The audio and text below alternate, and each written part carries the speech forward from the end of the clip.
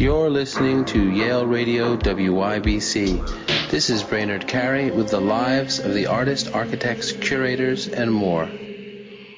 Today on our show, I'm talking with Henry Mandell. Henry, thanks so much for being with me today. Oh, it's a pleasure. Thanks so much for having me.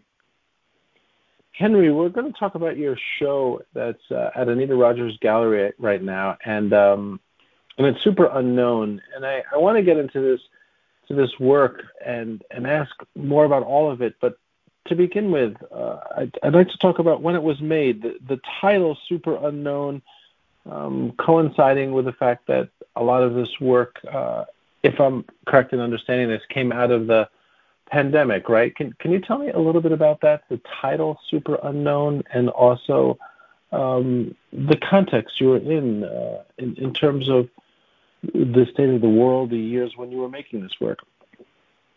Sure. I can take it in two different directions. I think I was inspired by the artist Anne Hamilton when I was... Let me back up a second. Yes, the work was pretty much the result of some experiments over the last 3 years when most of us were pretty isolated, and I was interested in making connections and what it means to make connections, and sort of ruminating on my own studio practice. And I revisited a essay by Anne Hamilton, who's a wonderful artist, called Making, Not Knowing. And I'm going to paraphrase, but she says one doesn't necessarily know where one is going when you're working in the studio. So by default, we go from what we know towards what we don't know. And that an artist's job is to be able to recognize this and to be comfortable not knowing. And that really resonated with me. I was not comfortable in the studio. I felt isolated and leaned into this, and the idea of a super unknown was appealing to me, not just because it was a popular rock song that sort of resonated back from the years, but leaning into this idea of being okay with not knowing and looking for different signs from the studio practice itself. And the other path that led from that was this bigger idea of people pushing back on what we know about the natural world, which is most of the source material for what I do, and the fact that so many people think they can make up their own facts about reality, and kind of popular cultural pushback, I think you know what I'm alluding to, was very disturbing to me. This is a pandemic kind of politics and situation, alternative facts and more, right? Yeah. Absolutely. It was insulting to me. I mean, it was bruising, really, and I think a lot of people may share that sentiment. I just feel so fortunate to be living in a time when we know so much. I mean, we know more about what we don't know than we've ever known before, but, I mean, I find it miraculous, the James Webb telescope and microscopy and discoveries. I mean, the natural world is a huge mystery, but I feel privileged to be living in a time when we have access to this extraordinary, rich information. And you might agree we stand on the shoulders of those who've come before us, who've done incredible work to figure this stuff out. Anyway, the idea of a super unknown, I thought, was a concise way to reach towards something that should be respected. And so we're talking about the pandemic and these works coming out of it. So super unknown as apart from that kind of way of thinking about artistic process, you're and just to get into this a little deeper, we're talking about phenomena in the world that's unknown, like COVID, like the reason people like Trump get elected, and like the reason half the country was enamored of conspiracy theories and alternate sort of realities. I hate to even say alternate realities because they're not alternate realities. They're simply, false notions. Is that what you're also talking about? Well, I want to be careful here because I don't want to, perhaps it's wishful thinking on my part, but I want to try and supersede just the political turmoil. I mean, I think about it a lot. I think we all, anyone who's sensitive will think about it. But I didn't want to put it directly into the work because the politics of it all seemed it just seemed to have a terrible drag and a kind of a noise, self-perpetuating, attention-grabbing emptiness. But I didn't want to infect the work with it directly. But I think my way of dealing with it was to talk about the things that aren't really getting the same amount of attention, like discoveries about the history of the universe, how human beings make emotional connections, what it means to have empathy, those kinds of things. I don't mean it to be as an antidote, but I thought, well, these are the kind of things I wish I was reading about in the paper every day instead of this empty sort of grabbing for power. I mean, human beings are very good at figuring out and to influence one another, and now it's just become this overheated, very well orchestrated. And I don't blame people for being taken in because it's very difficult, especially with technology, to know what's real and what isn't. But I think with a little bit of effort, it's pretty easy to see what's genuine and what's just a bunch of folks trying to gain power for their own, personal advantage. So I didn't want to put that directly. Yeah, I didn't want to make political work per se, but in a way, the questions that I'm putting forward and the phenomenon that I'm trying to put into the work reflects my irrepressible joy of being in the world, and they can't take that from me.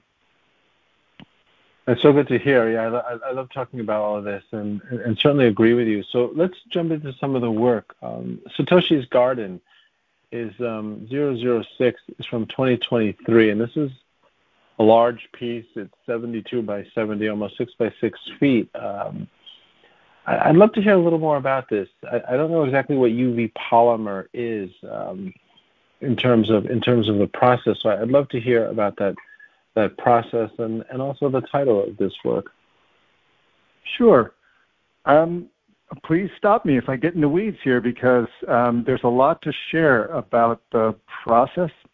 I guess that's a good place to start because most of the work in the Superunknown exhibition began as stories or text, and I'm altering the shapes of words and letters themselves as sort of a pre-existing ready-made, if you will. So I'll start with a subject matter I'm interested in and then change the shape of the language itself into the form of the final painting. And there's a lot of intermediary steps before that happens. But to answer your question, UV polymer is an industrial printing process that uses acrylic. And I have been experimenting. So I'm trained traditionally with standard, art school background in, let's say, liquid pigments. But I decided early on to try to embrace digital work because it's pervasive and it's challenging and it's different. And I thought, well, maybe pardon this terrible pun, but maybe I painted myself into a corner because it's very difficult to work with. And I wasn't sure if the material was going to be archival or what it would look like on canvas. Maybe you're aware of Wade Guyton, who's a painter who uses inkjet printers to create paintings. Sure. Kind of glitch work also is what I think of when I think of him. Mm-hmm. Yes, he's definitely exploiting what the machine does. And I found another way of working with these machines that allowed me to create these paintings in vector space. So I used painting programs and drawing programs like Adobe Illustrator where I can take language. So with Satoshi's Garden, these paintings are, the source text comes from the Satoshi Nakamoto Bitcoin white paper. And what is that? That's a 9-page document that pretty much changed the world. It laid out the rules for the very first blockchain for Bitcoin. Now, everyone gets pretty distracted, I think, by the whole story of Bitcoin. And I'm not advocating for crypto, but I thought, wow, I'm interested in connections, networks, shapes, how people make connections. And this paper solved the problem of having a distributed ledger that exists on everyone's individual computer. So there's no central governor. There's no, there are huge farms of computers now sort of mining, but the overarching principle of it was that it would be a sort of a distributed network that everyone would have and no one would own it. And I thought, that's radical. So here's a way for everyone to have a connection and also a secure way of making transactions without any governing body involved. So I thought, okay, well, this is a demarcation for how people are going to communicate. So I thought that's a good source material for making art. The idea of a garden came from my other research into what's happening with investigations in the Pacific Northwest with mycelium networks. And the first Bitcoin wallet was actually called Mycelium. Mycelium is a network of underground living fibers that connect trees and plants, and it's a very fascinating thing. So the conceit of these paintings are that Satoshi's garden is growing and that human beings made it for better or worse, and we're not sure where it's going, but the paintings reflect this kind of chaotic energy of some sort of, it's implied that it's some kind of living system, and I tried to put a lot of movement and interconnected and meshed shapes that perhaps evoke a coral reef or a forest or whatever associations people want to bring if they want to be literal about it. I just tried to put a lot of movement and life into it. Well, you have, and that's such an articulate sense of what's happening there. To talk about one more piece, Theory of Mind 18, some of these pieces have almost a sense of the infinite in them, this kind of almost gazing kind of ball or something where we can go further and further into it, which seems to reflect a little bit of some of the things you've been talking about in terms of the universe and more, but perhaps this is different, right? We're talking about a theory of mind, and I imagine this is drawn from a particular place too. This is polymer on aluminum. Yeah, I appreciate what you said. I tend to see things as being rather complex, and I'm attracted to interwoven patterns. I'm inspired by traditional textiles, actually. The work of Sheila Hicks or perhaps Erin M. Riley. These are weavers and artists that do fiber arts. And again, it's another metaphor for the fabric of the universe. And that word fabric crops up so often when people are trying to think about how things are connected. So I'm crafting these or painting these, if you will, to give the appearance that there's a woven up, intertwined sense of some living thing, and there's a tremendous amount of detail. Theory of Mind is interesting because working with a triangular shape is a challenge. It's a very strange shape, and it struck me that it reminded me of something of otherness, and these pieces are about how human beings develop empathy. The text of Theory of Mind is an important social cognitive skill. It's a psychology theory that basically says that when a baby is from 3 to 5 years old, they begin to realize that other people have thoughts separate than their own. And then as Theory of Mind really takes hold, babies realize that others can hide thoughts from them, or that they can present behavior that isn't really what they're actually thinking, and that perhaps they're lying.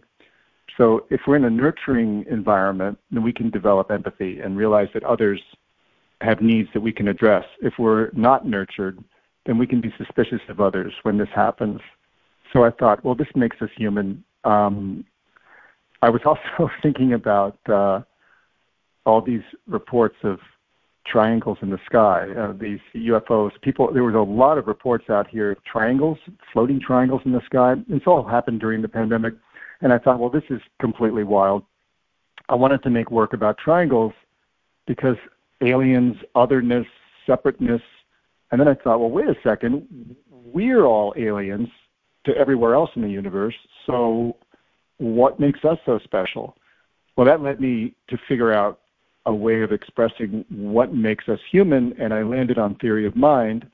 So this is a roundabout way of sharing with you that the abstracted, intertwined lines of the interior of the triangle is the text of that theory that I've altered letter by letter, so that each colored line is a separate letter, if you will. I could just drill down a second and say, when I'm working with text in a vector drawing program like, let's say, Adobe Illustrator, if I activate a specific letter, it becomes almost fluid, or like a rubber band. You can grab it with. So everything I'm doing is. I'm sorry. I'm going to just clarify that there's no AI and there's no automation and no algorithm involved in what I'm doing. It's all handmade. I'm using a stylus or a mouse, and it allows me to take the text of theory of mind letter by letter and decide in the moment by stretching or twisting or dragging or layering up all of this beautiful text into this abstract image. It's time-consuming, but I'm still thinking like a traditional painter, push-pull and foreground, background, and all these sort of classic methods that an easel painter would use to see if a picture is working. I'm doing this too, except that I'm sort of working with a ghost. This exists in this other medium through this intermediary computer. But that's the state we live in. Everyone's using a computer or a phone or whatever. No one's really touching the thing they're looking at. So I thought this is where I should be working. Anyway, that's a lot of information, but tell me if I can expand on anything else. No, that's helpful, and that's so interesting. It's great talking to you about this. I think next up for the listeners is they have to go see your show. This show is up to October 14th at Anita Rogers Gallery. There's links here to learn more and more images about much of what you're saying. But of course, the work has to be seen because there's an incredible feeling about it. I think this is a gorgeous show, and so I want to thank you. I appreciate that so much. It's great talking to you about this. I also want to ask you one last question that's a little off topic, but I'm always curious. What are you reading at the moment? Oh, there is a wonderful book by Rupert Sheldrake called Entangled Life, and he is a research scientist who has visited the Pacific Northwest in British Columbia and in Washington State, and is investigating what is happening under the ground with these mycelial networks and different companies that are using this material to help solve a lot of environmental issues. But the most exciting part about it is that the book is explaining that there is some sort of distributed intelligence that is actually making decisions, letting plants share resources, and is pervasive. People think that trees connect to one another. They don't. They all connect to this network, and that the network is listening and assisting and feeding. It's quite fascinating. If anyone is interested in the natural world, I highly recommend it. Well, thank you so much. That does sound absolutely fascinating. And Henry, I want to thank you again for talking with me today. It's really been a great pleasure to talk with you about your work, and I wish you well on your show. Thank you so much. It's my pleasure. You're listening to Yale Radio WYBC. This is Brainerd Carey with the lives of the artists, architects, curators, and more.